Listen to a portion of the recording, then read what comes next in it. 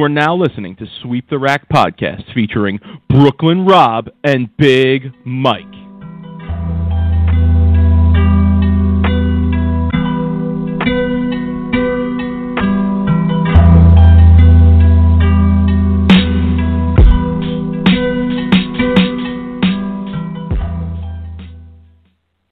Rob, what's good, homie? Yo, what's going on, man? How's the weekend going? How's the week for you? Yeah, I mean, pretty run of the mill, I would say. You know, little snowy afternoon Saturday here as we record the first part of our episode for this week. Nice. I made a pretty dumb decision and joined a fit competition at my gym, and it's an 8-week competition. So I am been on lockdown diet-wise, workout-wise, and we'll see what happens. But I needed some kind of motivation. I mean, I go work out. I always talk about it, but this is like a different level because the gym is making a big deal out of it. They have a big board in the gym, and it has your name, and it has what your weight is, and they take pre-pictures and after pictures, and it's just kind of a pretty awesome competition. Honestly, you really hold yourself accountable because you can't just like join the competition and slack off. So I've been pretty hungry this week because I cut a lot of my calories down, and my people that work for me, they're laughing because they think I'm like Joe Pesci before he eats the Snickers in his commercials. Because, you know, you just kind of get hungry and you get a little agitated a little bit easier at work. So that's kind of what I've been doing. Yeah, we'll see what happens. But this competition's over in March. So. Okay. So, yeah, my Winter League wrapped up this week. Had our first half wrap up. Shout to the guys that won that league. I forget the name of the team. But, yeah, there's a gentleman who bowls Eastern region tournaments. Who's on their team. So shout to those guys for winning. Sport League, Rob, you know, so awful frustrating out there a lot of the time. My team finished second. You know, I didn't have that great of a first half. I ended the first half very strong. I bowled pretty well the last few weeks of the half. But, yeah, very frustrating when you can't find it and you can't get it done. So next week we start the first half. I just went to practice this morning, just trying to stay sharp since I'm throwing it pretty well. There's a couple local tournaments coming up in the next few weeks that I would like to bowl if I could find the time. So I'm throwing it pretty good and trying to stay sharp and, yeah, you know, enjoying myself out on the lanes. I mean, whenever you throw it good, you enjoy bowling more, I think, right? Yeah, I think my most frustration is when I throw it good and I don't score well. That just bothers me so much. Yeah, I understand that, man. I feel that way a lot in the house that I bowl this league in, where you know, even when I throw it good, my scores are not that high. I mean, I hit the pocket a lot, and you know, I just don't seem to string strikes very often or shoot very high games. But yeah, you know, I enjoy that challenge though for sure. And then I went to practice this morning, and I was bowling with an older gentleman in my league, who this is his first year bowling on sport conditions, and he is like a 220 average, you know, house condition bowler. And yeah, it's funny, man, because the game is just so much different, you know, and every time I have these practice sessions with people that are new on the sport conditions, and, you know, I try and offer them some insight into, you know, what's going on out there. For instance, like today we were practicing on a short pattern, and I was trying to explain to him why he should use a pin down ball as opposed to a pin up ball, and why he should have his feet more right towards the gutter. And, you know, he did that, and he shot like 230, 240 for 2 games and was just, you know, over the moon about it. And yeah, it's a totally different game and a totally different vibe. So, you know, when you're throwing it good and you figure it out and you have that success on something that challenging, I think the reward is that much greater. So, yeah, I've been throwing it good, and, you know, like I said, I went to practice today just to kind of try and stay sharp. But, yeah, nice first half of the season. We finished second. So, you know, never a huge return on your money in a league. I mean, if I was trying to survive off of league bowling money, I would be in really bad shape. But, yeah, you know, it's, you know, nice end to the first half. So, all right, Rob, big week this week, right? In general, because the PBA has started back up. The PBA is back. Yeah. I mean, hey, look, it's like opening day for any sport that we love. Baseball, to me, is a big opening day. NFL, obviously, like the best opening day. And bowling, right? Like opening week. It's just good to have bowling back. And there's some, interesting topics, I guess, that we need to talk about already that happened this week. And, see where you want to go. But the first thing I want to bring up is, Mike, you put the kibosh on Norm Duke. And if you listen to our last show, I talked about how Norm was going to be like my almost favorite for Player of the Year, and you kind of talked about his age, and I laughed at you, saying, look, like, it's not that big of a deal. Norm's in great shape. And then what happens? Makes the cut. He's bowling pretty good, and then he goes out with an injury. Chalk another one up to the Mike Mush, the kibosh. I just kind of feel like if you're out there and you're a PBA pro, and Big Mike talks about you, you should probably like wear a helmet, or you're like the Madden curse, Mike. I kind of have that feeling sometimes. Well, first of all, Mr. Saginaw Valley State, as I stare at our show notes here, it's kibosh, not kibosh. Okay, and it's spelled Kibosh. All right. Okay, so if you want to come at me, you better come harder than that. And secondly, let me say that I don't think that me talking about Norm Duke and the age issue there when we had the discussion about where he should be ranked in the Flow Bowling rankings, I don't think that really, was a black cloud. I mean, this is reality, right? I feel like I should be given credit for that take because, as it turns out, it was an issue already. So listen, I'm not hating on the guy. He's one of the GOATs, obviously. He's been on the show. We love Norm Duke. I agree with Flo Bowling and Lucas Wiseman. He's a national treasure. But listen, it's a factor, man. Age is undefeated. Father Time is undefeated. But Rob, sometimes when I talk about bowlers on the show and, we talk shit on them, it actually inspires them to bowl better. And I think we saw a little bit of that this week too, because we talked some shit on Chris Barnes last week with the age factor as well. Yes, with him turning 50 this year. And he came out of the gate firing and was in the running all week and obviously has made the show. So, sometimes it works both ways around here. Yeah, Barnes don't look 50, though.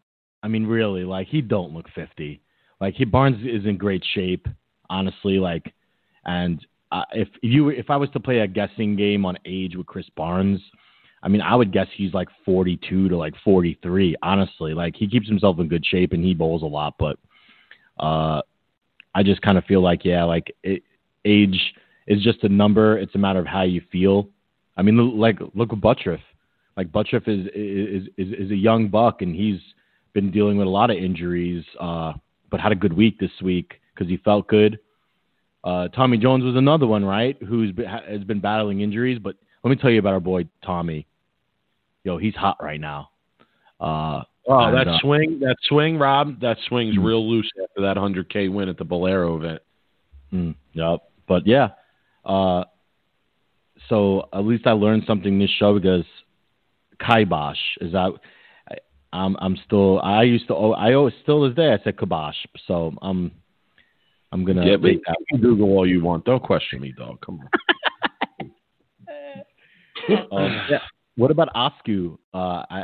You had some observations on Osku switching EBI, right? Like, I feel like that's been a good move for him. He's been bowling pretty decent since he's switched over.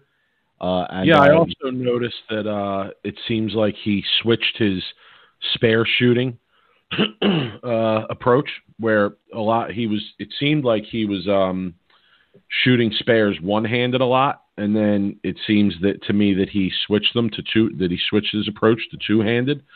So, it seems like he's making spares better. I mean, he used to throw it a million when he would shoot spares, and I felt like a lot of times it led to him kind of missing the spare, because he was trying to throw it so incredibly hard. But I think obviously it's been a good change. We haven't seen him on a show for a while, right? So for him to make a show, that's a big step in the right direction. And Rob, for a while, he was leading. He shot 300. Like, this was not a backdoor show for him. If anything, he slowed down at the end of that last block and still locked up a spot on the show. Yeah, it was. Look, like anytime you make a show is a great performance. We'll see what happens once the show starts, though, Mike. Me, a little bit skeptical of him just because he hasn't had a lot of success and he never really lived up to a lot of the hype. So we'll see what happens. But yeah, definitely some interesting storylines going into this show. One of my observations was just that there were a lot of nice shirt designs out there, new shirt designs. I mean, I know it's a little odd, but there were just a lot of new designs, a lot of new patterns. I noticed the fashion out on tour. I stay up on these things, Rob. I want to give a couple people a shout. Bill's shirt design, beautiful, love it. Rash, Dick Allen going with a different look this year, looking good. Prather, and of course, Rob, Mookie Betts had the dopest shirt out of anybody. So that doesn't surprise me at all. Maybe those guys can learn a thing or two from him. And Rob, finally, before we move on here, I want to give a shout out to our Sweep the Rack odds maker, PJ Haggerty, because right after he was on our episode last week, he actually was announced as the West Region Bowler of the Year. So props to our guy. Congratulations. Well deserving, I'm sure. And, I just wanted to give him a shout. And he's also going to be in a Storm Ball video I saw on Twitter, Rob, so we got to keep an eye out for that, too. Yo, that's a real tough region, and I'll tell you why that's a tough region. It's such a big region, Mike. This region covers all over the West Coast. I mean, SoCal, NorCal, Portland, Seattle, Vegas, Arizona. Like, you have to do some major traveling, put some major miles on that car to bowl a lot of those events. Being bowled in Southern California for a while, I mean, there were some events that were like 1,400 miles, 1,100 miles, and financially it made zero sense to travel and go bowl some of those regionals. But our guest, Mike, knows a little bit about traveling and living in that area and putting a lot of miles on, because it's a tough area to live in SoCal and actually bowl the West region. So shout out to PJ. I know he lives in NorCal, so maybe the traveling is a little bit easier living in that area. But yeah, a shout out to PJ. Yo, for somebody who works full time and has twins, and to do that is a pretty amazing accomplishment, honestly. Props. I mean, it's almost as big an accomplishment being the Sweep the Rack odds maker. So yeah, Rob, you brought up our guest tonight, and very excited to have this young man on. Since we've gotten to follow some of these young people a little bit more closely in the beginning of their careers with the internet, et cetera, I definitely say that there's been some heralded PBA rookies that have come out over the last few years that people are watching and have some expectations for. And, we wanted to reach out to the guy for this year who kind of has those expectations, and that is Mr. Wesley Lowe. So we want to welcome him onto the show for the first time. Wes, how are you, man? Good, man. How are yourself? You guys are too nice, or at least you're really nice. True, very true. So welcome to Sweep the Rack. We want to thank you for the time before we even get started. We know you're out there on tour. You going to the Hall of Fame dinner tonight or what? Yeah, I am. So after this, I'm going to go get ready, try to look pretty, and head out there and go see all those guys. Okay. All right. So who you sitting with tonight? Are you getting the rookie treatment tonight, or do you get to sit with some of the big dogs tonight, or what? I literally have no clue, and I was talking to Jacob about it last night, and literally he was like, yeah, I know what table I'm sitting at. And I'm like, I have no clue what table I'm at. They probably give me a kid's booth right now is all I probably know. So, not really sure. Don't know how I got an invite either. So, It's going. I'm just gonna be enamored by everything that's going on. Rob, what do you think, man? He might be getting the setup tonight. I don't know. Yeah, no. Are you going to put him at like the little table with like and the chairs don't like reach, the tables, so they're all going to be like just small at the tables. I could just see this like kids table that they put all the rookies on. No, my goodness. No, let's hope that's not the case. With the way Wesley bowls and how good he is, they'll probably put him in between two Hall of Famers, and then he's going to have a great night. True, absolutely. So Wes, like how are you being treated out there, man? Are these guys treating you well? Are you getting hazed in any way? Like has our boy Bill O'Neill made you get him coffee at some point? Like has Belmo forced you to carry his balls around or something? Or are these guys treating you pretty well out there? No, I think the freshman hazing started before I became a professional. I think they were actually really, really nice to me this whole week. Everyone just shook my hand. They said hello, welcome to the tour, and I thought they were going to be mean because Bill's always mean to me. And so for like the first time ever, they were like nice. I felt respected, and I was like, all right, cool. Freshman hazing's over, I guess. Okay, good. Glad to hear that. So talk to us first, man, about how you got into bowling. Like, as a young kid, how did you come up in the game? Why bowling, I guess, is the question we want to ask. All right. So my dad, ever since I was little, we grew up in SoCal. He was an avid bowler. He didn't bowl tournaments. He bowled 3 leagues a week, and he loved bowling. So my mom would be at work. He would bowl his league, and we didn't really have a babysitter when I was real young, so he would take me in a car seat or a stroller. He would put me on the desk, let the front desk ladies, like, play with me or whatever, and he would bowl his league, so I would watch him. And obviously I'm young, so I have no clue what's going on. But then when I turned, like, 2.5, I got bigger. My dad's taking me on the lane. He's trying to get me to throw this bowling ball. And the junior director lady, her name is Diane Tomerlin, I think. Yeah, it is. It's definitely Diane Tomerlin. She said he can bowl a league if he can push the bowling ball down the lane by himself.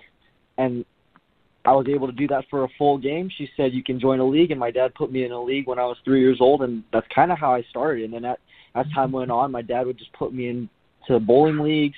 He would have me bowl tournaments, like the local youth association tournaments.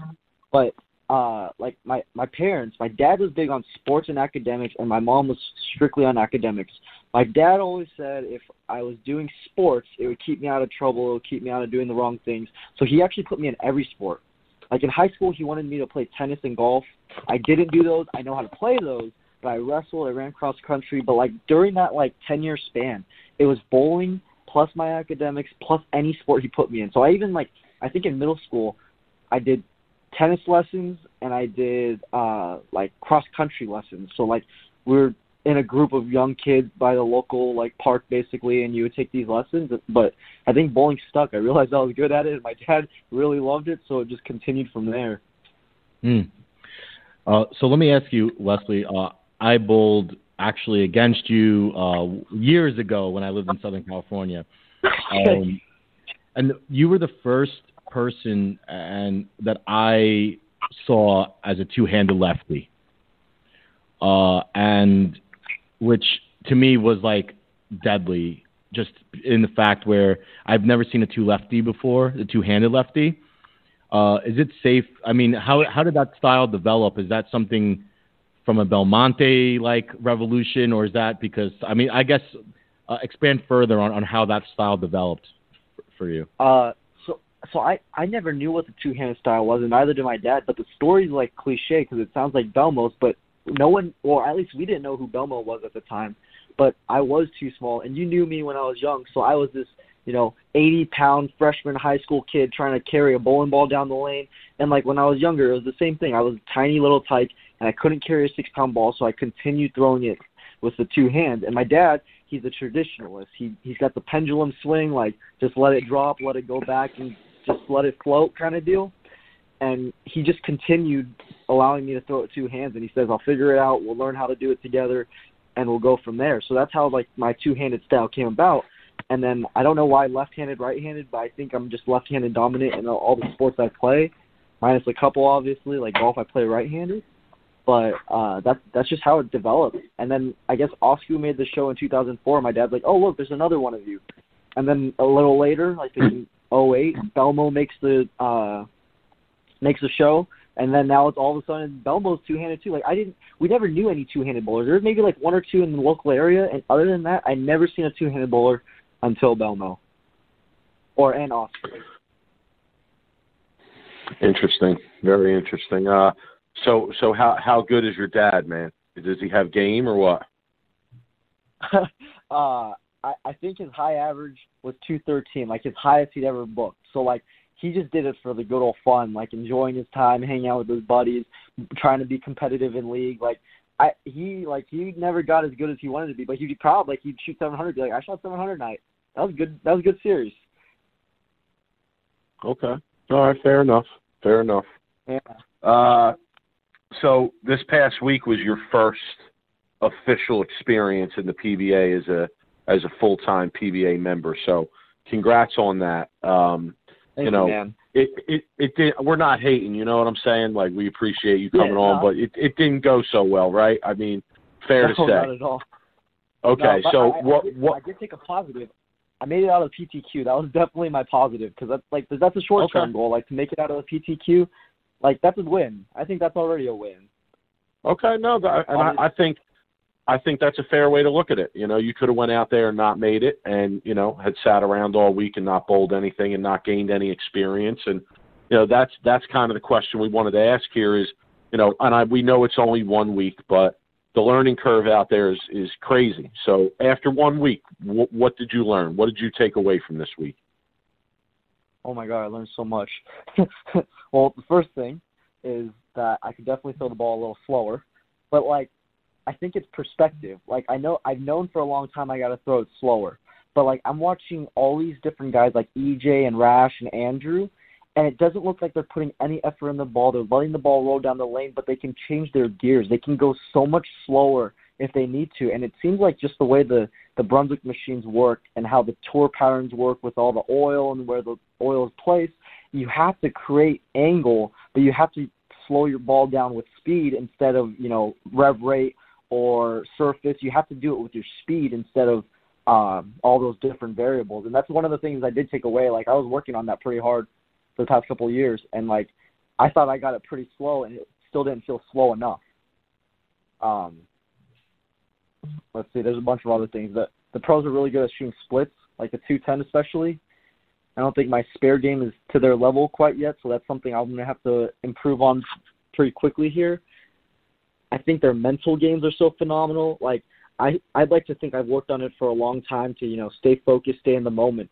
But, I can watch these guys like Troop and Rash and Andrew, all these guys that are on my block, and, they're just nonchalant about everything. They can be mad at one shot, and the next shot they're going to turn around and go talk to their buddy and just be okay with it. And I feel like as a young bowler, that's not what I was, learning or doing. I would just be so focused that my mind would just absolutely be frustrated if everything went wrong. And, they didn't care about that, if that makes sense. So, I mean, this is great stuff, honestly. It sounds like you're getting... amazing. I know. Wesley's got a master's. It sounds like he's getting a PhD right now in 1 week. So I guess my question to you is how do you not get overwhelmed by all these different things that you're trying to learn out there? Because I know me, if I try to focus on 100 things in 1 week, it's easy to get overwhelmed. So how do you focus on one or two things and just kind of develop it? And while you're out there, I guess it's just, how much practice can you really do when you're out there? And is it just going to be you're just going to be kind of learning under fire? I think it's just learning as quickly as possible as it goes on. This whole week was learning. I was working on different things. When I knew I was out of that number, I was working on different things to, better and figure it out. And then I practiced yesterday at the ITRC for a little bit today. I tried getting a practice in, but I think it's this downtime that I get right now is the time to focus on trying to work on as many things as possible. But I look at it as short-term goals. I think I think those things that like the splits is going to be a long-term goal because it's not going to be like I'm going to figure that out overnight. So I think I just justify which I can achieve quicker or what I can try to learn and study quicker by watching those guys, and then figure those things out for the next tournament. And then over the long term, like the splits is just something I got to practice at because it's just the repetition that will eventually get me to achieving that.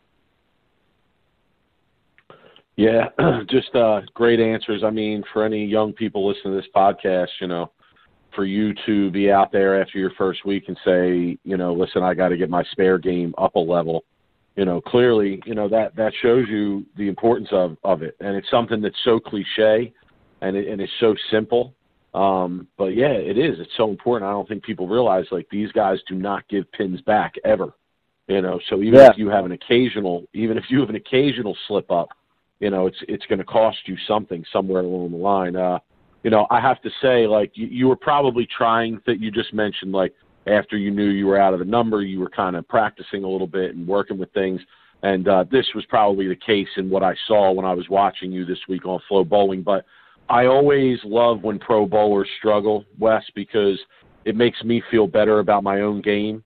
And I saw you this week, one frame in the beginning of a game go, miss the head pin 7 count. You left like the 1-3-9, I think, and then you flagged that to the left. Okay, that was that. That I did leave the 1-3-9, and I definitely flagged it to the left. I definitely tried something. Okay, so that's fair enough. And I saw that, and I just thought, oh man, I know when that happens to me in league, I feel like, oh God, I'm lost as hell now. If I just went miss the head pin, I'm lost as hell. So I felt for you there, but you did make me feel better about my own bowling. So I thank you for that. I thank you for that, definitely. So Rob mentioned before, Wes, that you have a master's degree, yes? I'm working on my master's degree. Okay, all right. So when will you be finished with that? Hopefully, if all goes right, a year and a half from now. I just finished my first semester. I took 3 classes, and I have 9 more to go. It might be 10. Okay. It might be 10. It might have added a class that I had to take. But and what is that degree going to be in? I'm doing my MBA in marketing. The emphasis is in marketing. It was actually the only program that would allow me to take hybrid classes, like where I can be in class or I can be online and still be able to travel to bowl full time. So it was general MBA or emphasis in marketing, and I was like, marketing sounds so cool because it's kind of something that I'm starting to get interested in now. So like, why not learn and expand on that? Like I learned it in my undergrad. My undergrad was in management, and we learned all the basic principles of business, like accounting, finance, MIS. Like we learned everything, but I wanted a specific emphasis that I think would benefit me, and I think marketing right now is something that I'm really trying to work on. So I have 2 follow-up questions to that, actually, because I've followed you for a long time on social media. You're very active on there, especially with the ball videos, et cetera. So my first question, though, is if you were not bowling, if bowling was not an option or something that you weren't pursuing as a profession, where would you imagine yourself using the degree you have or that you're going to earn? Would you be in the business world or entrepreneurship? Where do you think you would have went?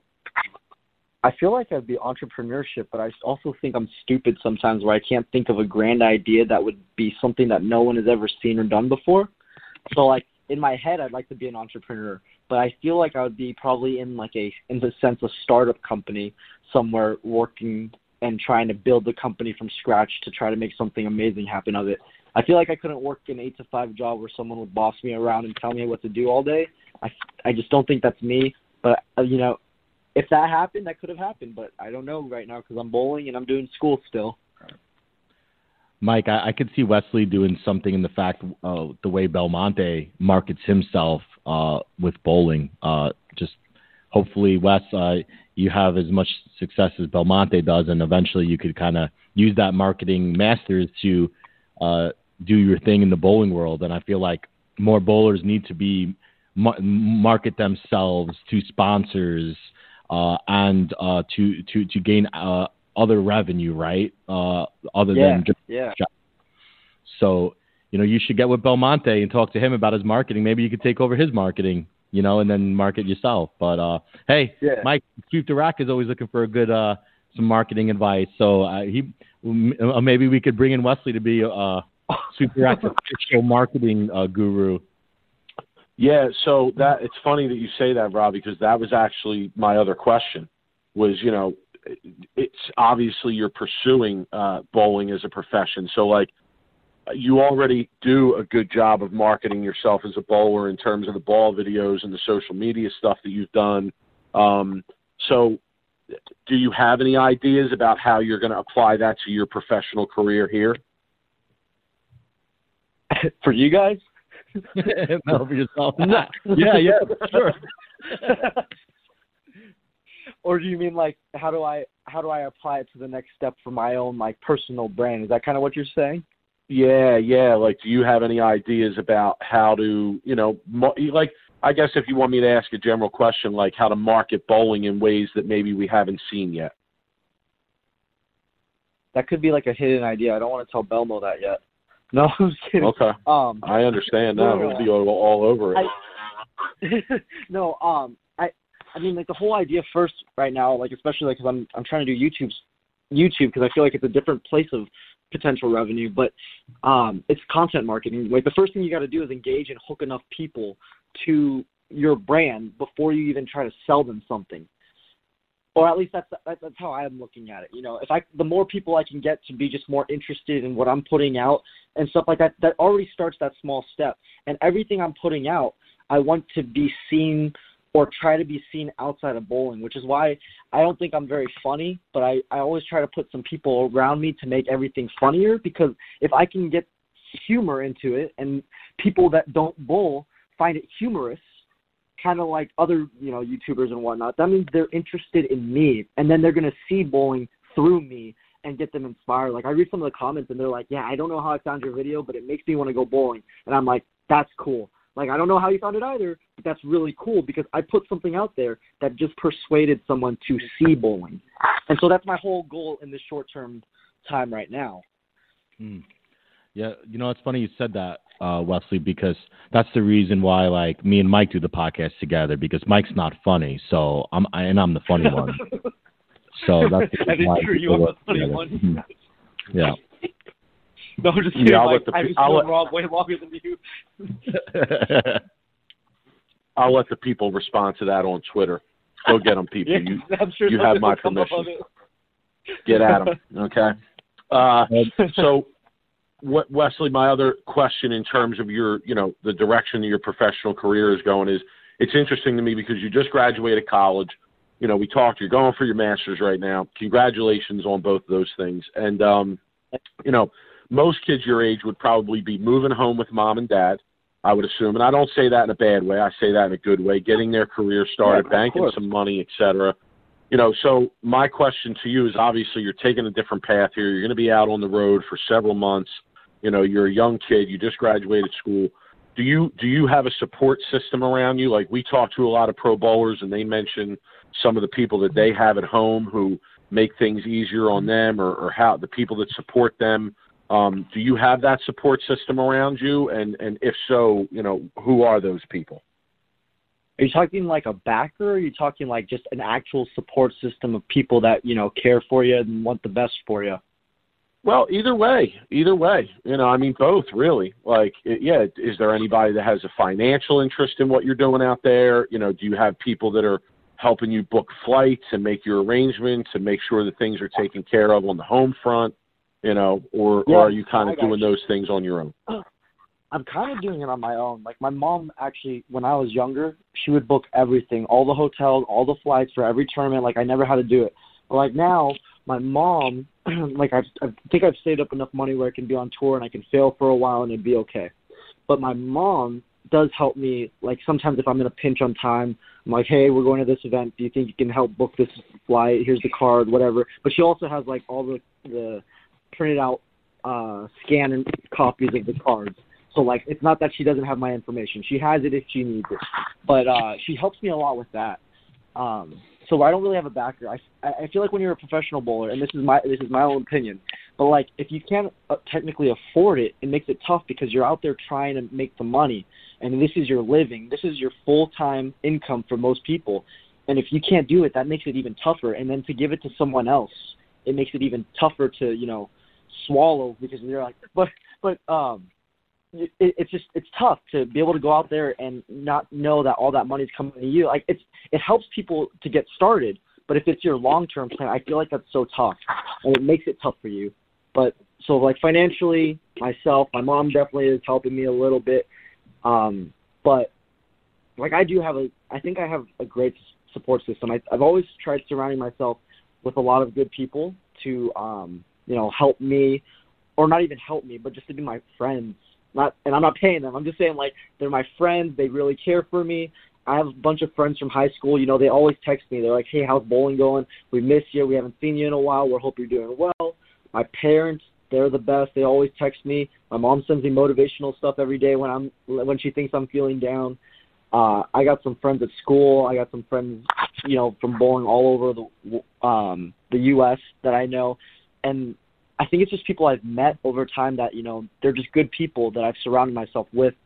And that's, like, I think that's my support system. Like, there are a lot of people that still care for me and ask how I'm doing, which is crazy because I would never think that. When I was in high school, I never wanted to text anybody. And, like, people text me all the time now asking how I'm doing. And I'm really grateful for that from all of them.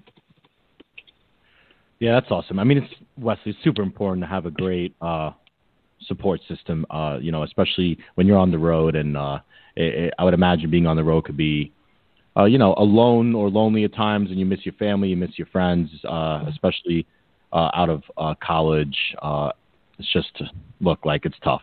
And listen, you know, the reason I asked that question is because you watch a documentary like Flo Bowling did on Anthony Simonson, you know, and there's a guy who, like, same position, young guy, you know, he's doing this for a living, he's trying to make it work. And yeah, like, part of that documentary was about how he really doesn't have much of that support system. And Rob, I agree. I think it is very important. I think it makes things a hell of a lot easier if you have that support system, whether it's financial or otherwise, you know, it kind of like Wesley talked about in terms of just text saying, hey, how you doing? People checking in on you, even if it's to talk about things that aren't related to bowling. But yeah, definitely a great answer and great insight there, Rob. Yeah, so I guess my next thing is my next question, Wesley, is to kind of jump topic here. There's some recent news that came out about you changing staffs, right? About going from EBI to Motive. And I kind of wanted to ask you about that and like what, and not to sound cliche, but what was the motivation behind going from EBI to Motive? And was it, you know, something, I just kind of want to hear like what, I guess maybe what happened with EBI is Motive kind of maybe, you know, helping you out, or I guess what was the reasoning behind the move? So everyone at Ebonite and even Brunswick, when the merger happened, was, you know, the best. They were awesome. They had my best interest. They're always texting me, what do you need? Do you need help? Anything like that. Everybody there was absolutely fantastic. I have no hard feelings for anyone, and they treated me so well for so long. Actually, Motive approached me with this opportunity as a job, in a sense, to do social media on the road for their, you know, social media accounts for the Motive brand. And so, again, I'm doing my master's, but say this bowling thing doesn't work out in the long term, right? Say in 10 years I say I hate bowling, I don't want to do it, I'm burnt out, which I hope that never happens. But while I'm out on tour, if I put on my resume I was a professional bowler, I might not be able to get a job, even though I was doing my master's. But if I said I had 2-3 years work experience with Motive, like as a social media brand ambassador or something like that, something that seems pretty legit, then, like, you know, if I get a job later down the road, it's an opportunity because I have a resume that I was doing something. So now, and I don't have like full say on what I do, like I don't like just take over their account, but like just say, for example, if they were at 10,000 subscribers and say all the content and stuff we do within the next 3 years gets them to over 100,000, which is a stretch, right? But if it does that, that means I legitimately, with their help, did something crazy for the brand, which means that another company will look at it and be like, wow, you did something that prospered a brand to become better and more influential. And so that was kind of the reason for the switch. And Brett was pretty open about a lot of things, just talking about bowling, what he helped me with, like when on the lanes, or if I need bowling balls, I need bowling balls. If I need stuff for my own social media, whatever. But the main switch, honestly, was because of an opportunity in the future. Bowling might not work out. And, I mean, I want it to work out, but it was just an opportunity that I feel like I couldn't get because – not that I couldn't get, but I'm just starting. It's not like I'm a Mike Flanagan of the world where I'm creating this dope content all the time. Like, I'm just starting. I'm learning. I'm trying to create things to get people inspired into bowling and stuff like that. So it was kind of cool that they, like, took this 22-year-old kid and said, hey, let's start working together and doing some things. And then I was kind of all for it. It was pretty cool. Yeah, this has been a pretty cool interview, man. Honestly, it's been a pleasure to have you on. It's been a pleasure to talk to you about all this stuff. You strike me as a very intelligent young man. I think a lot of your answers to our questions kind of reflect that. And listen, when we asked you that question about the ball company, I'm not surprised at all to hear that you are in some way, have a job with the company that you're with, because let's be honest, it also makes it a lot easier on you to be out on tour if, regardless of how things go bowling wise, you have a little extra income coming in that you can rely on. Mhm. Yeah. So, great, excellent answer. We enjoyed having you on. You're with Motive, right? We just talked about that. Any other companies that you want to plug, man, that are supporting you out there? Yeah, Genesis Bowling, Vice Inserts, Dexter Bowling. They're all really good to me. They've all been really nice to me. They treat me well. I love them. I'm trying to think if there's anything else that I can plug in. Probably not. That's about it. That's what I got. What's your YouTube channel? What's your YouTube channel? People can check you out on YouTube. It's Wesley Lowe. It's just my name. Spell it for check people. out WESLEY and then space LOW. Okay. If you ever want to find me there, or you can find me on Instagram, Facebook, Twitter, it's the same thing. Okay. All right. Well, listen, man. Good luck. Safe travels. Don't let this week get you. Obviously we talked about it. You're gonna keep working and plugging along. We hope to see much success from you in the future. You've been very heralded. And listen, you actually got a tweet of mine liked by Gordon Vatican. So how cool is that? I mean, I've gotten a lot of cool people to like tweets of mine lately, but I got to tell you, Gordon Vatican's one of the coolest one to like one of my tweets. So when I tweeted out that we needed you on the podcast and the bowling world needed to hear from you, and he liked that shit, I was like, oh, word up. That's a bonus right there. So appreciate that too. We'll definitely have you back on because Rob and I are success chasers, and we always go after the people that win. That's just the way it works around here. So when you win, we're going to have you back on. Rob, maybe even if he doesn't win, if he makes a show, we might have to have him back on. What do you think? Yeah, of course, dude. Wesley, yeah, it's good. We're going to end up having to have him on every weekend. Go get him. That'd be great, actually. True, absolutely. I'm sure he'd be happy to. All right, man. We'll get you out of here. Enjoy the Hall of Fame dinner, and I hope they have you sitting at the big boy table, bro. I hope so, too. Thanks, guys. Thanks for having me. All right, man. Thanks, take it easy. Yeah. All right, so, Rob, first time we hear from Wesley Lowe, I mean, impressive, man. Impressive young man in general. Forget about bowling, right? Like, just, impressive in the way that he talked about things and, his education and the way he's pursuing things there and how he's applying that to what he's doing on tour. So, really impressed, man. I mean, the future of bowling is in good hands if people like that are going to be involved at a high level in the sport. Absolutely. I've known Wesley for a while, just from bowling, and he's always been mature beyond his age. Let's just put it like that. He's always been most respectful, humble kid like you could imagine. And I kind of look up to that because when I was that age and I had some success when I was in like the 13, 14, there was nothing humble about me, Mike. So, I remember when you were in bowling this month as the Future Stars. I mean, God, I think you walked around with the article copy taped to your shirt for like 6 months. You know, sometimes you just kind of got to show people that you're good, I guess. I don't know, but that was before social media too. I couldn't even imagine what we would have had at Facebook. Anyway, oh my goodness. Back to Wesley, like, dude, is going to be a great ambassador for the sport, and 100%. The future is really bright for this kid, and as somebody who could definitely take the sport and put it on his back and become the next Belmonte is such kind of one of those. So big things for Wesley. I know it.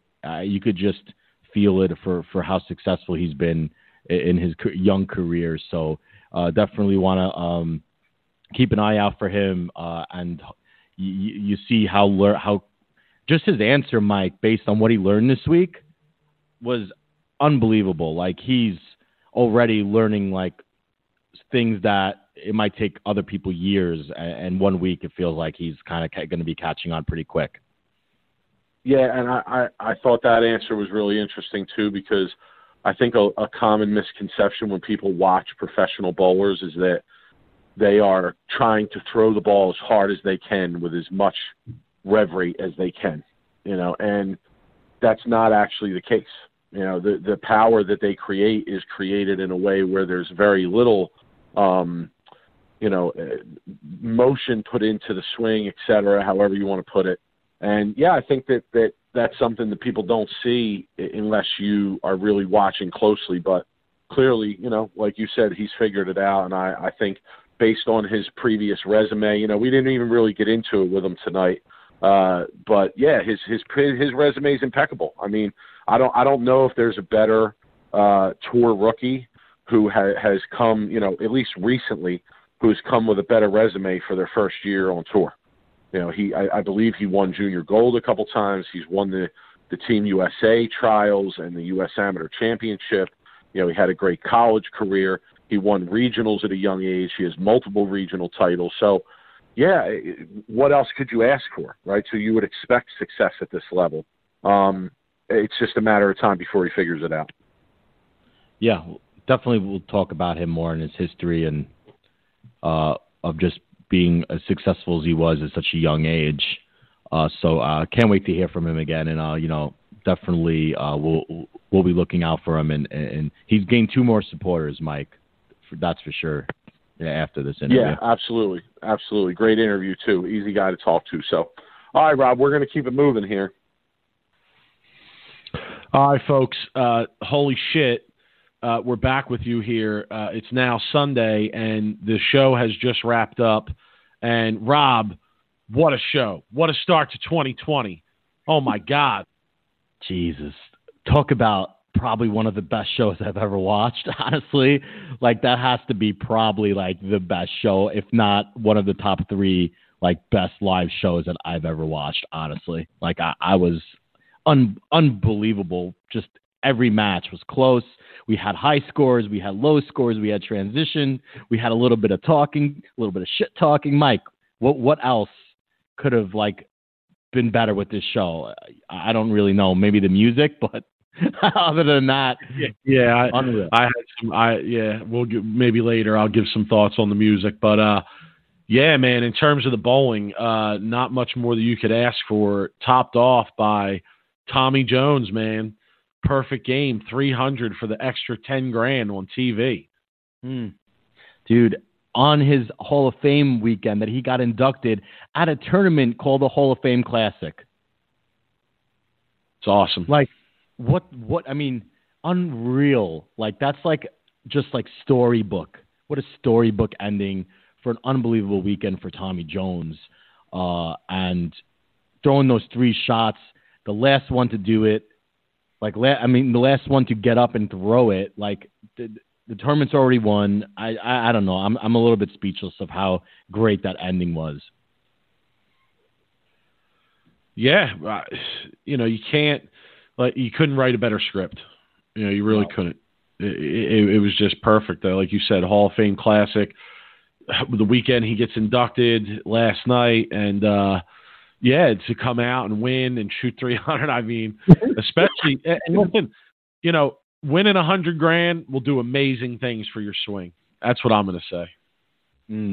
So, and we said it. The Bolero tournament. I mean, he was riding high, dude, and he's healthy. And you see what he could do when he's healthy and he's confident and his swing is loose. It's just like unreal. Like he's so good. And man, I don't really know what else to say, but I like to talk about some of the other matches too, because all right. It was so let's get into it a little bit. We'll do a little analysis of the show here. The show started off with Barnes against Buttriff. And that was a great match. I really feel like the lane breaking down had a huge effect on the match, and obviously that has look like that's not anybody's fault by any means, but that stoppage, right? Like Buttriff has been injured, right, and he's bowled a lot of games, and I just really feel like that long wait that he had to wait to throw that shot in the 10th. Like really, really hurt him and affected him, and it's no excuse. And I'm sure if we talked to him about it, he would not make any excuses for making that shot. But I really feel like that had a effect on his shot in the 10th when he split. Yeah, well, that match was like vintage Barnes. I mean, that was Chris Barnes at his best. Just really throwing great shots and staying on top of things, knowing that he was going to need a big number. As they said, as Randy and Rob talked about a little bit, that Barnes thought that if Jacob had it, he was going to have to put up a big number. And to Barnes' credit, he came out and gave Jacob Buttriff everything he wanted and then some. So to put him in that position where he had the double in the 10th, and, to be fair, Rob, like Barnes had to wait just as much as Buttriff did.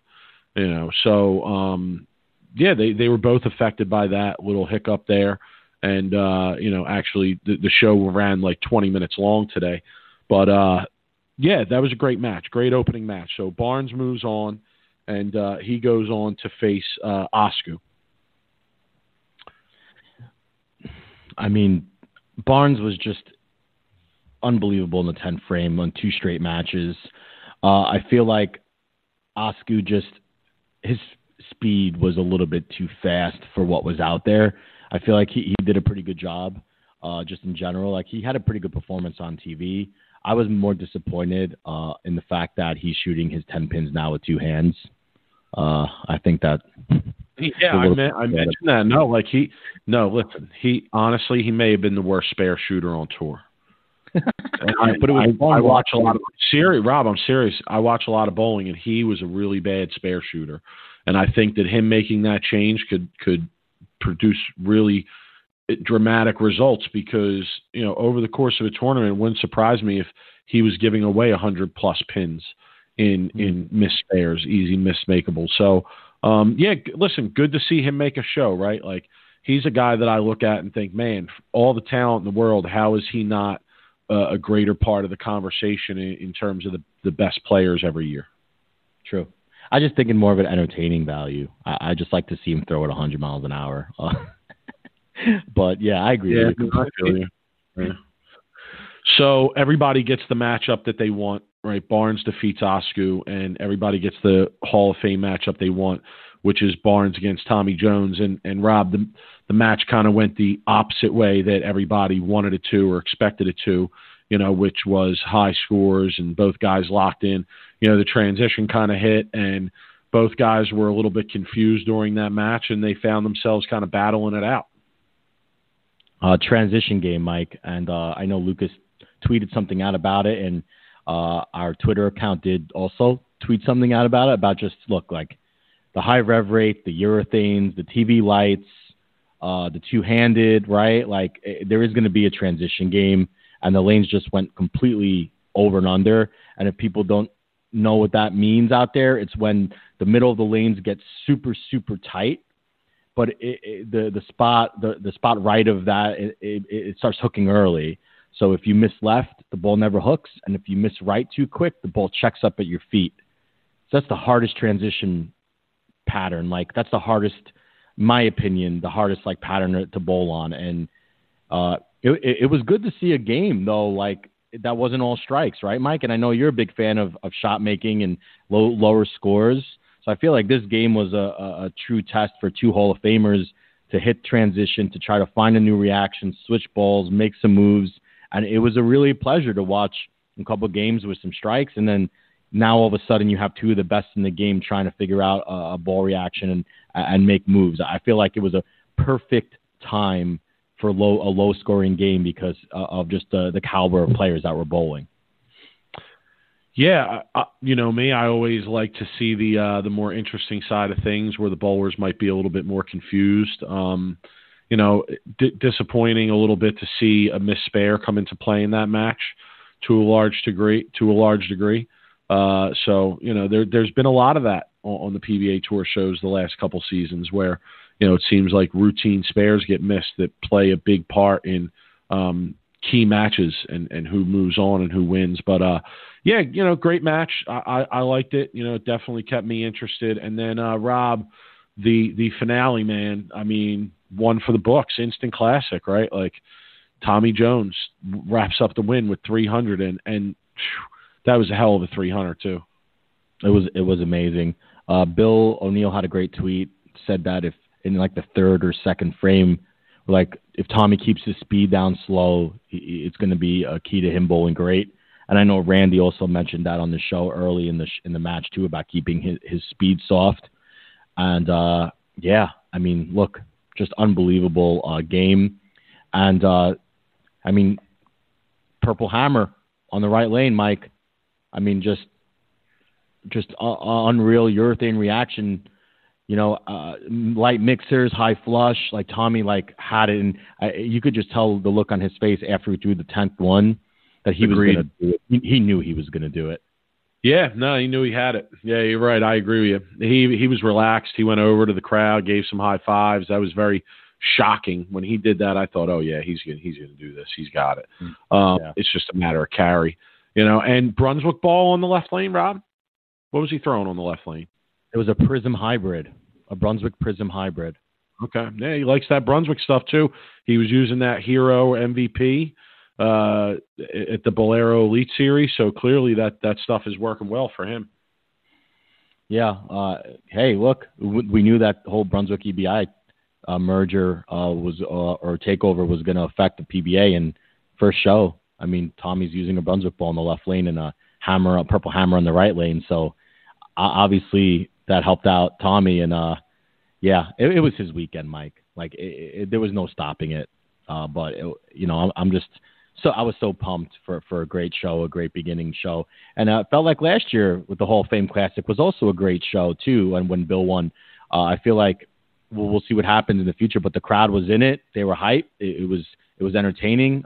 So yeah, I just kind of want to see this, the ball keep rolling, and hopefully maybe they'll hit you up and get some new music, Mike. And I know you had some criticism, and I read some criticism online already about some of the music they were playing. Girls just want to have fun, and there was some other. Just you know what's stupid to me, honestly, and I'm going to give some real criticism here. Just figure out what you want to do with the music. For you know, just make a decision and stick with it. Like sometimes it was playing so loud it was really noticeable. Other times it was like background noise and you could barely hear what they were playing. Then when Tommy Jones is shooting 300, they completely shut it off. Like just decide what you want to do with it and do that with it. It's driving me crazy. But yes, if you're going to play it, then come on, pick some like decent music that's not going to make people laugh while they're on the approach. You know, like come on. Mike, would it be that hard to ask the pros who are going to be on TV to give them a list of like 10 to 15 songs that they want to be played while they're bowling? I mean, would that be that difficult to do? I mean, I'm sure if I was on it, I can't stop laughing because your take is hilarious because it's true.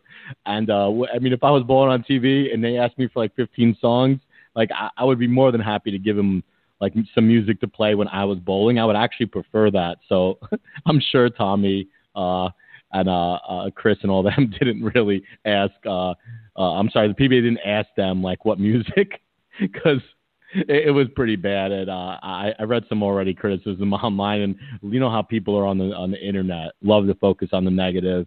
But yeah, Mike, I agree completely, 100%. No, listen, they deserve criticism over it. They do. Like it just figure it out. Come on, it's not that complicated. Like, just make a decision about what you want to do and stick with it. You know, and the crowd was good. The crowd was great at this event. You know, I don't think you need the constant chanting and cheering, you know, for a crowd to be good. I think that crowd today had a really good feel for the moments of the match, and when it was time to be have the laser focus interest and reaction versus, you know, parts of the match that maybe didn't need that type of level of attention. But yeah, in general, listen, I thought it was a great show. I mean, what else can you ask for, man? Like, nothing. if you're Fox, right. That's a great show. Like that 300 game, the last frame of that 300 game, that deserves to be on ESPN's top 10 tonight. Now, it won't be, because ESPN is the kind of company that only promotes the products that they really have a vested interest in, but it should be. You know, it should be. It definitely should be. Fox should put it on whatever highlight show they have on their sports network. You know, Agreed. That was a great show, man. Great show. And you know what? Shout to Darren Tang, right? He bowled almost 240. He bowled a great game. And, you know, listen, like you said, it was just Tommy's weekend, man. It was Tommy's weekend. It was Tommy's week. He was up there all week. You know, this was not like a late or anything of that nature. You know, he was in the hunt in this tournament from start to finish. And yeah, as I said, winning 100 Gs will do amazing things to loosen up your swing and loosen up your approach. I mean, Rob, me and you know, 100,000 win for these guys is a season maker. That's a season and a half maker. So yeah, you cannot underestimate going out there with a fresh, refocused, relaxed mental approach to what you're doing. For sure. And agreed. And that's a great final point. And I really want to switch gears here for a second and go to another topic that has been pretty controversial over the internet. And I really need to say my piece on this because it's been bothering me. And I read another USBC post and the discussion board. We talked about this before. It's a train wreck. I'm going to say it again. The USBC discussion board message boards, it might be the dumbest message board on Facebook, honestly. It's like, but it's a train wreck. The level of stupidity on there in terms of bowling is just remarkable. It really is. And the moderators on there, you guys are like the soup Nazis of the bowling message boards. I mean, really, like, it's crazy the way that these guys regulate what's on there and what's allowed to be posted. But nonetheless, go ahead, Rob. Let's delve into the pool of stupidity a little bit, but let's only go in the shallow end, okay? Yeah, so I saw there was some criticism on the fact of Mookie Betts, right, that was allowed to have a commissioner's exemption to bowl qualifying and not not have to qualify through the PTQ. And look, if you really think that Mookie Betts not like this is okay, I have so much to say on this point. Mookie Betts is one of the best baseball players in the game right now. The guy is unbelievable on the field. He's a great ambassador for Major League Baseball, which is a top-tier sport in this country. He loves bowling. This guy is famous. He could do wonders for the PBA Tour by just being involved in the PBA. And the guy is a really good bowler on his own rights, okay? Wait. Let me jump in real quick. That's the most important point, Rob. Is that he really is a good bowler. He is. He really is. He beat several people this week. This is not Terrell Owens coming to bowl a PBA tournament, okay? This guy has some game. You know, so continue. But yeah, that should have been your first point. That's the most important point. This is not a joke. This is not a gimmick. This is not something where it's like, oh, this guy's going to come in and disrespect our an event that we're having here by participating in a disingenuous way. No, like, my man was out there to average 200. He averaged 198. You know, how many league hacks can go out there and average 198? Go try. I would love to see that. That would be amazing. But continue on. Go ahead. Mike, the people who think that, like, he should go through PTQs and like everybody else have no clue, have zero clue. Because you know what? This is a celebrity. This is a guy who could bring sponsors. He could bring money. He could bring a lot of interest into bowling for people that may not know about the PBA and bowling. So for the PBA to give him a commissioner's exemption to bowl and to get, like, you know, involved with the PBA, I'm 100% supportive of it. The people who think that he needs to be like everybody else and go through PTQs, and they have zero clue, Mike, zero clue on what someone like Mookie Betts could do for the PBA Tour. And I would tell anybody, I don't care who they are, I would tell them that if you think that he needs to go through, it's stupidity, Mike. This guy is a great ambassador for Major League Baseball. He could do the same thing for bowling, and yeah, okay. I could ramble on and beat a dead horse for hours on this topic, but that's my major points here, Mike. Yeah, he should be able to bowl whenever he wants. Give him a spot whenever he wants. I don't care who gets knocked out. You know, it doesn't matter to me. I mean, he can do more for, like, as you're saying this, I'm thinking to myself, where does he rank in terms of people who can really have impactful change in the bowling community, right? Like, you think about everyone in the bowling community and the level to which they can impact change, immediate change in the bowling community. And honestly, he might be like number 2 or 3 on that list. Yeah. You know, and I think number 1 and 2 would be people from Bolero. So, yeah, like, you know, I put out on Twitter today, I'd love to see Mookie Betts buy the PBA. I mean, you know, I'm dead serious with the money that these professional athletes make. I mean, he's likely to sign a 3-figure $1 million contract at some point in his career if he hasn't already. So, you know, to buy something like the PBA to a guy like that who has that kind of money, that's, you know, rather a drop in the bucket. You know, so yeah, I would love to see something like that. I mean, imagine what kind of immediate impact that would have if we got a guy like that who's the owner of our entire organization and is out there promoting it for us through his own popularity and celebrity, you know, which he's already doing. I mean, and doing it for free too. You know, companies will pay this guy serious money to promote their products, and he's doing it for the PBA, basically for an entry to a tournament, you know. So yeah, stop the complaining, stop the crying. You know, we're lucky that somebody that is that high level in something that people really have their eyes on is actually interested in bowling to a high enough level where they can do it in a way that can be respected. You know, if it was a Terrell Owens type situation, I wouldn't say that. I wouldn't be taking this stance. But again, the most important thing here is the guy can bowl. Nope.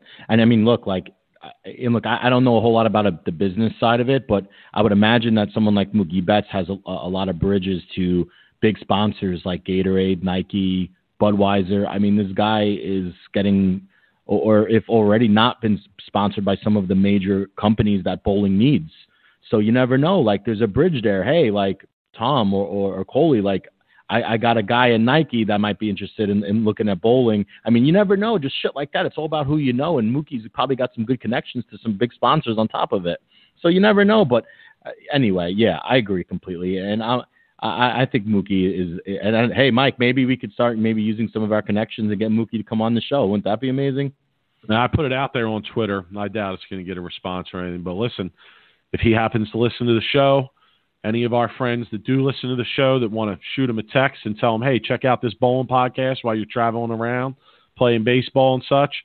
Listen, man, if you happen to hear this and you want to come on, we'd be more than happy to have you. No Rabbit Squad needed in a Sweep the Rack appearance either. You're good. You can just come right on. We'll bump whoever we need to bump to get you. We'll work around our schedule. So, you know, open invitation is what I said on Twitter. So definitely we throw that out there. Rob, Hall of Fame induction took place, right? We talked to a little bit about it with Wesley Lowe when we had him on earlier in the episode. He was getting ready to go to that last night. Yeah, I watched a little bit of it. I thought it was interesting. If you didn't watch it, you should definitely go and I would say watch two main parts, which would be the person that introduced Tommy Jones, whose name escapes me right now. Lee was his first name. I forget his last name. And Rob, this is a person that we got to try and get on the show too. This is a guy who, as he talks about in his introduction last night, has sponsored over like 150 bowlers on tour, and I wasn't aware of that. So, we definitely have to get in touch with him somehow and get him on the show. But Tommy Jones's speech was also really good.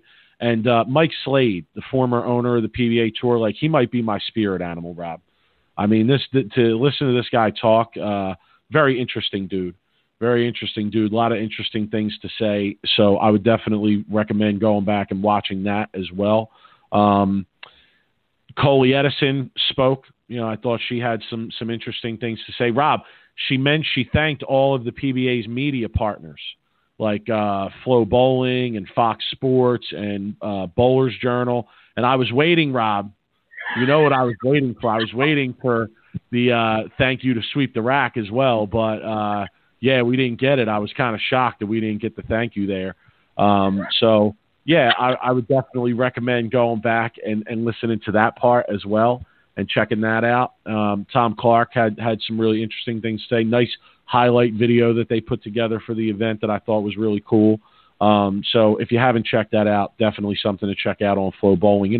Not only are they bringing you the bowling entertainment, but they're also bringing you a lot of the behind the scenes, like that Hall of Fame dinner last night. So really interesting to be able to see that. And Rob, when I watch it, I can't help but think that I can't wait until our boys inducted into the Hall of Fame. Rob, wherever that is, I'm telling you, we're never going to be welcome back there again. So let me ask, I got a question for Flow Bowling. I'm going to throw a little bit of smoke out to Lucas and Flow Bowling. Where were you guys, why weren't you guys filming at the party at Scroggy's? Because I heard that some shit went crazy down at Scroggy's, and I've been looking for some, media insider info on the party at Scroggy's. So, and my question to you, Mike, is your pool party at Bill's house in the summer going to be just as lit and hype as the party at Scroggy's was last night? I don't know, man. Ain't no party like a Scroggy's party. I had a friend who was a big party at Scroggy's guy, but not myself. So I can't even say for comparison's sake, but we'll just have to see.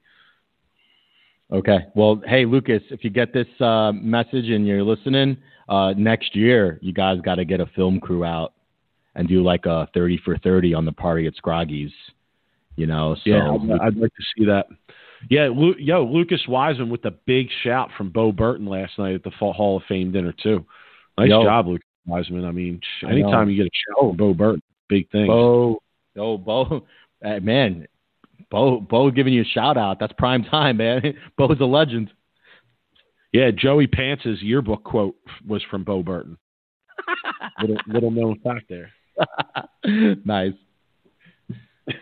Speaking of him, Rob, he won't come on the show because he's afraid he's going to get fined. Is that the most ridiculous thing you've ever heard, Rob? Yeah, that is pretty ridiculous because obviously you choose what you say. So, like, if you don't want to talk about some of the stuff that you shouldn't be talking about, then don't say it. Like, and hey, look, like, I'm throwing this out to anybody who's listening to this, who's afraid to come on the show.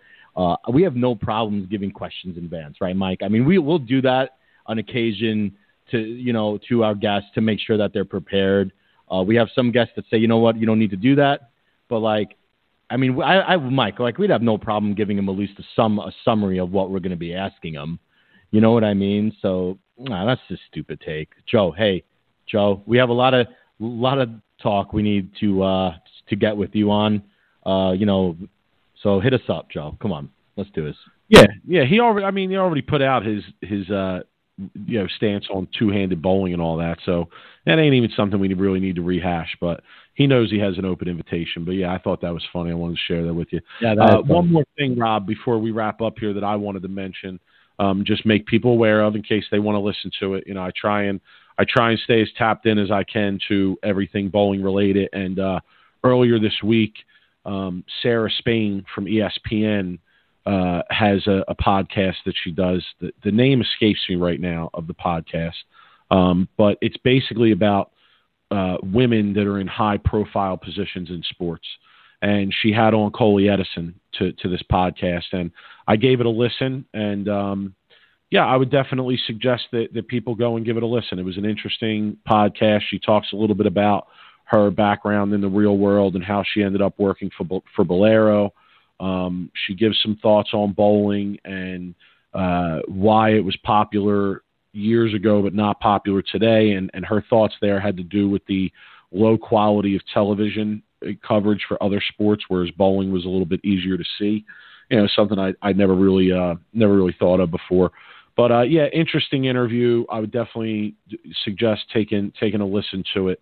But yeah, one thing that strikes me, Rob, and this is from the Hall of Fame dinner speech too, is that the only issue I have with this setup right now is that the person or people who are really in charge of the PBA Tour are really not bowlers, and I don't know. I don't know if that's going to work. I hope it works. I know they have a lot of the right people to listen to, and I hope they keep those people in those spots. But it's nice to be the CEO of a sports organization, but at the same time, is it too much to say that in order to be the CEO of a sports organization, you should really have a deep background in that sport? No, I'll disagree with you a little bit, because just on the fact where a lot of sports teams out there are owned by people who don't know anything about the sport. And they have people that like GMs and people around them that have deep roots in the sport. So like you say someone like, I don't know, Bob Kraft or what's the other? That's not an apt comparison though, because you're talking about a team within the organization. Here we're talking about the entire organization. The comparison would be like the commissioner of the NFL, or if someone actually owned the NFL, quote unquote. Got it. But yeah, I mean, no, I hear you though. Oh, and listen, yeah, I'm not saying it's a negative. It can also be a positive because they can look at things from a different perspective and bring new ideas to the table. But yeah, I just found it interesting. I think that's maybe when as I listen to the podcast. Yeah, I would imagine Coley probably will go and talk to someone like a Tom Clark. This reason why he's still there to talk bowling related topics and stuff that probably they get educated on. So I'd imagine she has a lot of support around her that are within the roots within bowling, and she'll learn as she goes. But we'll see. I understand where you're coming from. I just see it as a point where it's like, yeah, you could run an organization and not really know about the industry, and it just takes experience. It's like any other job. I mean, you're just going for like lateral positions in a company, and you might not know the industry, but you know the position. So it takes time in learning the industry. So, and I have one last. If you want to listen to that podcast, it was ESPN Sarah Spain, so you guys can go and check it out. Yeah, and I have one last point before we finish this episode up, and I think this is a point that's bigger than bowling, in my opinion. Jason Belmonte posted something on his Twitter and Facebook about donating and GoFundMe to the fire rescue or the fire recovery in Australia, and he's big involved in that. Obviously, there's a lot of fires going on in Australia, and Mike, I'm a big animal guy. You know that. I love animals. I love anything that is living, right? And there's a lot of animals out there that are affected, and people obviously affected by these wildfires. And if you haven't checked out Belmonte's page, I suggest you do that. And I plan on making a little bit of a donation myself just to the fire recovery in Australia. And it just breaks my heart to see like these koalas and kangaroos and all these animals that are like getting burned and like are homeless because of these fires. So I think that's a pretty important point and topic that people need to go and do whatever they can do or try to do. Just a little bit helps from everybody. So check that out on Belmonte's page. I think it's like I forgot the name. It's like a two-handed for Australia or something in that nature, but he has it on his social media. So you guys, everybody should go check that out. Yeah, absolutely. I plan to throw a donation in there as well. Obviously major world issue there. So I also read over the weekend that it had rain there quite a bit. So I think that helped the problem. So that was good to hear. And definitely good idea to make people aware of that and try and get people to go support that as well. Rob, last thing that we'll touch on, I guess, before we get out of here, contest, right? People should be aware that this week we're releasing the details on the contest, telling them how they can sign up, what they need to do. We finalize things. We're just waiting on a couple dates so that we can solidify the info here of what people are going to be doing if they're going to enter the contest. So people should definitely look for that this week. I would imagine we'll have it out right around the time this episode comes out, no? Yeah, should have it out at the beginning. We should have it out at the beginning of the week. I'm going to try to get this episode out tonight because the show is fresh in everybody's minds, and I want everybody to listen to it. But I'd imagine like a contest and stuff we'd have out by like Monday or Tuesday. So yeah, check it out this week. It'll definitely be out by the beginning of this week. So we'll definitely hear for any questions. Hit us up on sweeptherack@gmail.com. Mike, you want to drop our Twitter feed? Sweep the Rack, right? Yes, at Sweep the Rack on everything. At sweeptherack@gmail.com. Email us, hit us up. Want to give a shout to some listeners that we got in touch with that actually have their own podcast called Bass Talk Live. They reached out to us and, different industry, but kind of doing something similar to what we do here. So I want to give those guys a shout. And if you're into fishing, definitely check that out. But yeah, at Sweep the Rack on all social media for sure. Rob, the PBA Tour rolls on. PBA Oklahoma Open this week at Fire Lake Bowling Center, okay, in Shawnee, Oklahoma. And competition starts Wednesday. Match play starts Friday. Finals are going to be again on Sunday, 1 o'clock FS1. And I just hope we get as good a show as we had this week. Yeah, I don't know if that's possible, Mike. That's a big shoes to fill, right, for the next show. I guess. It's just as long as it's entertaining. I don't expect it to be as good as this show. I think it, but yeah, excited that bowling is back, and hopefully the ball keeps rolling, Mike. It's exciting right now. A big day, football right now, and bowling, and the only thing that would make this Sunday better, Mike, is if we didn't have to go to work Monday. But other than that, it's a pretty cool day so far. So. I don't have to go to work on Monday. Martin Luther King. I have off tomorrow. Yes, but I'm about to go watch these football games and enjoy myself. That's why I want to wrap it up, because I want to go watch this football. All right, man. Have a good week. I'll talk to you. Great show. I hope the people enjoy. Wesley Lowe, great interview, man. We got to have him back. Tommy Jones, 300. Oh, my God, he's on fire. Tommy, hit us up, man. We want to have you on. And, Rob, we'll try and keep it moving for the people. All right, man. You have a great rest of your Sunday. Later.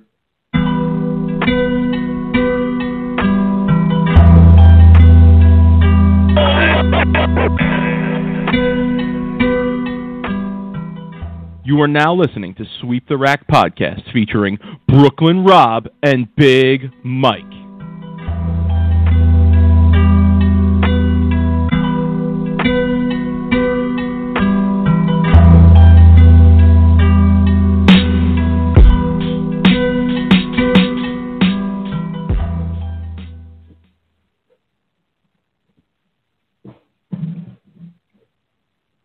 Yo.